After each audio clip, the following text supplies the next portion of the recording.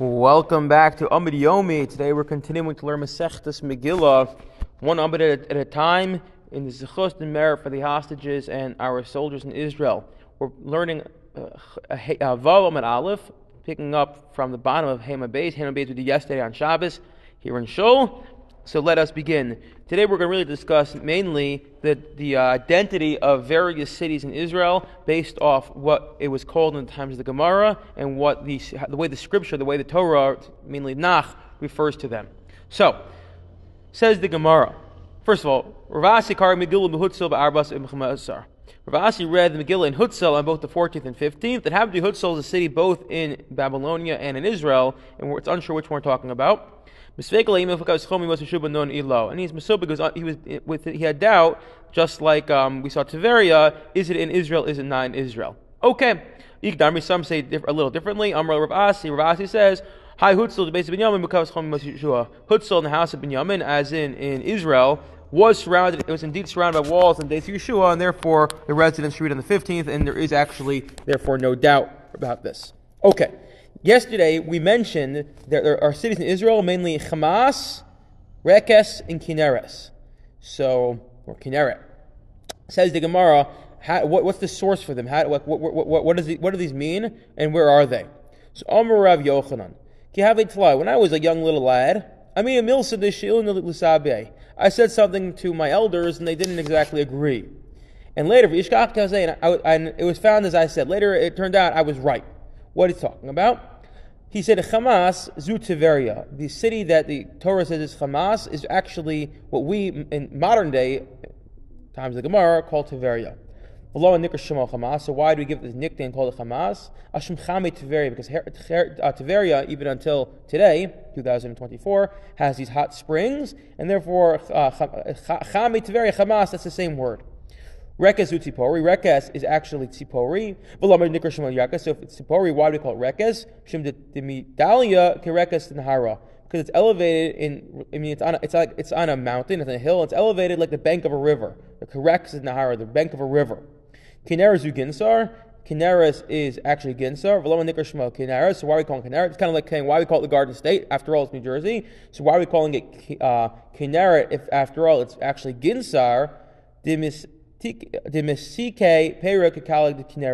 Because Kinneret implies something very sweet, or it's a tree that has very sweet fruit, and we're saying that the fruits are Ginsar are as sweet as the Kinneret tree or the sound of a harp, either one. Okay, Omar Rava says Rava. He challenges Rav Yochanan. Is anyone who says Rekes is not Tiveria? Is there anyone who says Rekes is not Tiveria? So, because a minute ago we said Rekes is Tzipori. Rav Yochanan claimed Rekes is Tzipori. And Rav was like, no, I know Rekes is Tiveria. How do I know? Because when a person dies in Tiveria, this is how they eulogize him. They would say, Gadolhu b'shashach v'shem lo Rekes. Great is he in Sheshach, meaning he's great in the Sheshach is Babylonia. And he's so great that even far away in Tiveria, they know his name. And what do they call Tiveria? Rekes. So again, what we're seeing here is Rekes is Tiveria because they give someone a eulogy in Tiveria, they would say he has a name here in Rekes, i.e. Tiveria. And when they bring someone's coffin from Bavel to Tiveria, they eulogize him again. By the way, we learned this in Smichas Chaver, when you rebury someone, you also give them a eulogy. They say, Ohev Sridim Yoshi Rekes. They'd say, lovers of Israel, really, the remnant of Israel, the residents of Rekes. And they'd say, Tiveria, again, is called Rekes. And by the way, interestingly, Tiveria, I think, always had a Jewish presence, even when Yerushalayim didn't. So it's like the remnant. And they'd say, go forth and receive the slain of the deep, of the valley, because Babylonia is very low down. Again, what we see here is we're constantly referring to Tiveria as Rekes. So Rav is saying to Rav Yochanan, he's challenging Rav Yochanan, why do you tell me Rekes is Tzipori? And the reason it's called Rekes is because Tzipori is elevated, like the banks of a river. After all, when someone gives an eulogy in Tiveria, they're constantly calling Tiveria Rekes. Ki Noach Nashid Rav Zera, and here's yet another proof to Rava. When the Heilige Rav Zera, when the holy Rav Zera died, Pasalahu Svidas, the eulogizer said as follows. Eretz Shinar Yolda, the land of Shinar conceived and bore Rav Zera. He grew up in Babylonia. He then made Aliyah. Eretz Tzvi Gidila, Shua, the land of the Tzvi has raised her as a delight. By the way, why is it called Eretz Tzvi? So it could be because the land of Israel is going. The question is, when the Moshe Mashiach, we say that all the shuls and but the Knesset, but the midrashos throughout the world are going to go to Israel. So how are they all going to fit in Israel? So it's called an Eretz Tzvi, that it expands. That Israel's going to expand to allow and accommodate all the people who are coming in and all the shuls, etc. Okay, next. Oy la amarekes. And then he says, oh no, la rekes, woe is to her, for a precious instrument is lost. Again, calling her rekes. So we see again multiple times where we are referring to Tiveria as rekes. So El Amarava, so rather Rava says, Hamas zu Chame Garad. Now I have to reinterpret the pasuk. What's Hamas? That's Chame Garad. Rekes zu Tiveria, rekes Tiveria, Kineret zu Ginsar. And Kineret is Ginsar. So why are we called Tiveria rekes?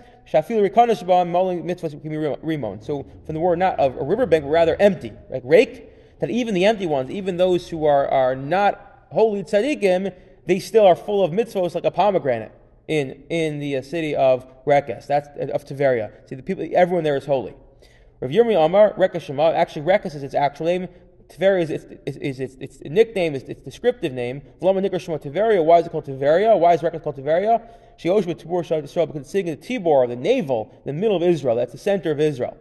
Rabba Omar Rekes Shema. Again, it's called Rekes. And why do we call it Tiveria? Tiveria. Shetova Riyoseg. It's a beautiful city. It's beautiful to look at, like from the word Tov. Omar Rav Zera. So before Rav Zera understood, so Rav Yochanan understood the Rekes was Tzipori. Comes along Rav Zera. Kitron Tzipori. No, Kitron is Tzipori. Why are we calling Kitron Tzipori? After all, its real name is Kitron. Shosheves Barosh Har Tzipor, because it's perched on top of a mountain like a bird. As we mentioned before, it's high up like a bird. The Kitron Tzipori, who is can Kitron really be Tzipori? The Kitron Bechelko Shel Zvulun Have. Now we get a little tangent here.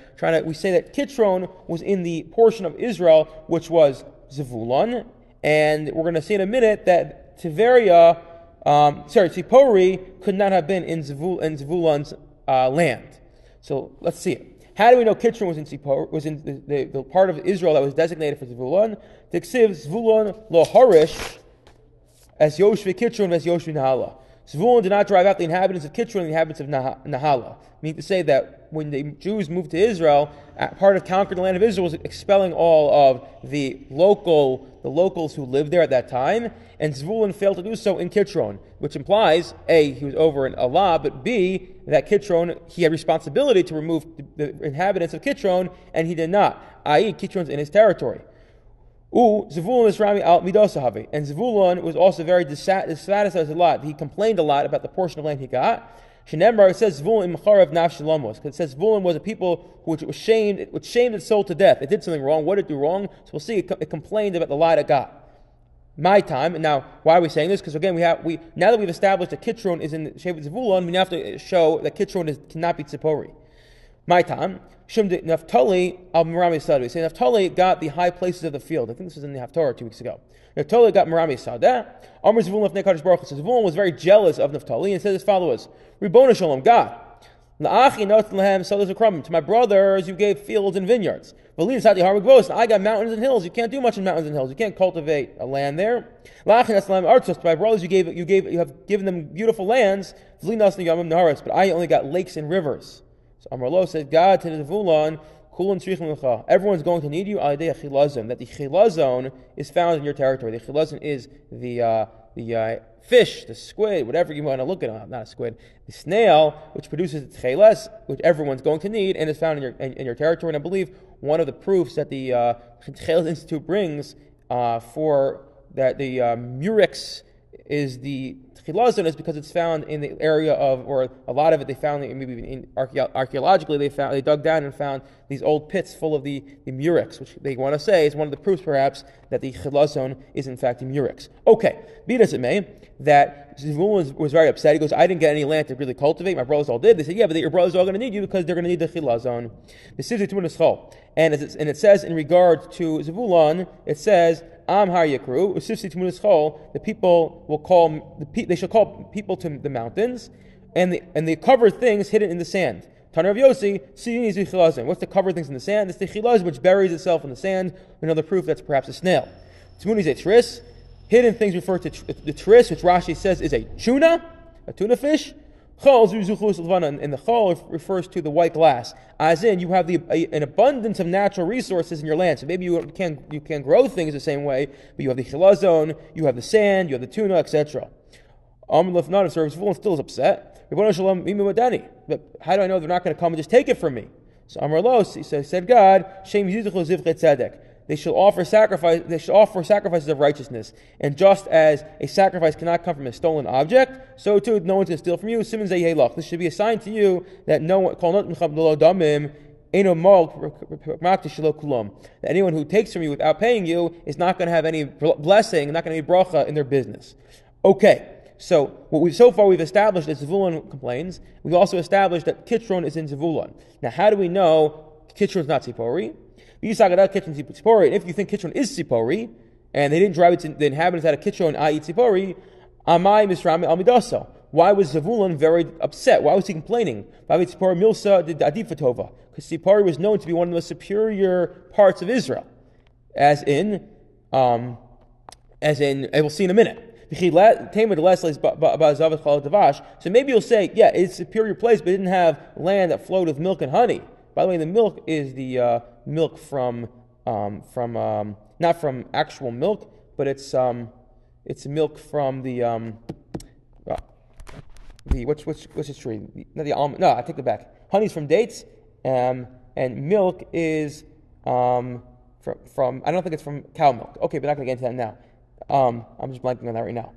Fine. And says Reish Lakish. How do I know that Tzipori clearly was a land flowing milk and honey? Because Reish Lakish said, I myself have seen the flow of milk and honey from around Tzipori. And he goes to having Shishas a mil, and it measured 16 mil by 16 mil, meaning it was a tremendous amount of milk and honey all over there. Again, this is probably allegorical, but to tell you that not that necessarily it was 11 miles worth of milk and honey, but rather he's saying it's a bountiful part of Israel. But maybe you say, okay, fine, maybe it is very bountiful, but maybe my brothers have more.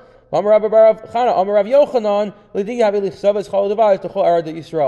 seen the amount of milk and honey in Tzipori is equivalent to the rest of all of Israel put together. It's the equivalent of going from Kubi to the port of Talbukuni, I guess somewhere in Bavel. 20 parsa long and 6 parsa wide. As in, Tzipori is full of a lot of beautiful, wonderful resources, milk and honey. You can cultivate the land, and if it's such a beautiful area, clearly it's not in Zevulun, because otherwise Zevulun never would have complained. So Filach said it's probably Afilach Alot. The Gemara said, no, maybe Tzipori is Kitron, but he complained because he preferred the fields and vineyards rather than the areas that grow these date palms, etc. Also, we can see it out. The Ksiv Naphtali Amrami said it. So Naphtali was a place of high fields. So Shmamina, we can learn from here. That maybe Zvulun really wanted the fields and vineyards equals Kitron could be Tzipori. Omer Abu says Abu the Ikron Tikar. The pasuk says Ikron will be uprooted. Zu Kisri Bas Edom Shri Yoshevis. Now we're just going to discuss some other interesting cities in Israel.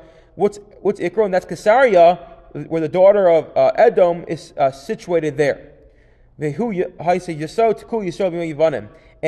this area Caesarea was a constant thorn in the side of the Jews during the days of the Greeks. When the Hasmonean dynasty was victorious over the Greeks, they called her the capture tower of Shire. Okay, so that's another city in Israel. Let's discuss more about Ekron. Amar of Yossi bar Chanina. My diksiv, what does it say? It says, the pasuk says in Zechariah, and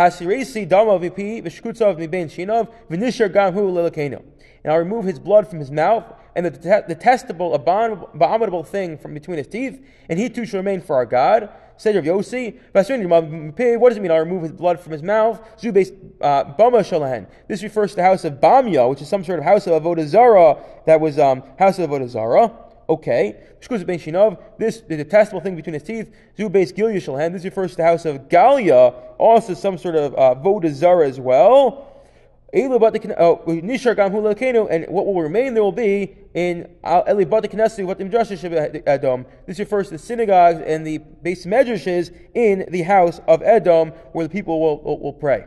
Okay. And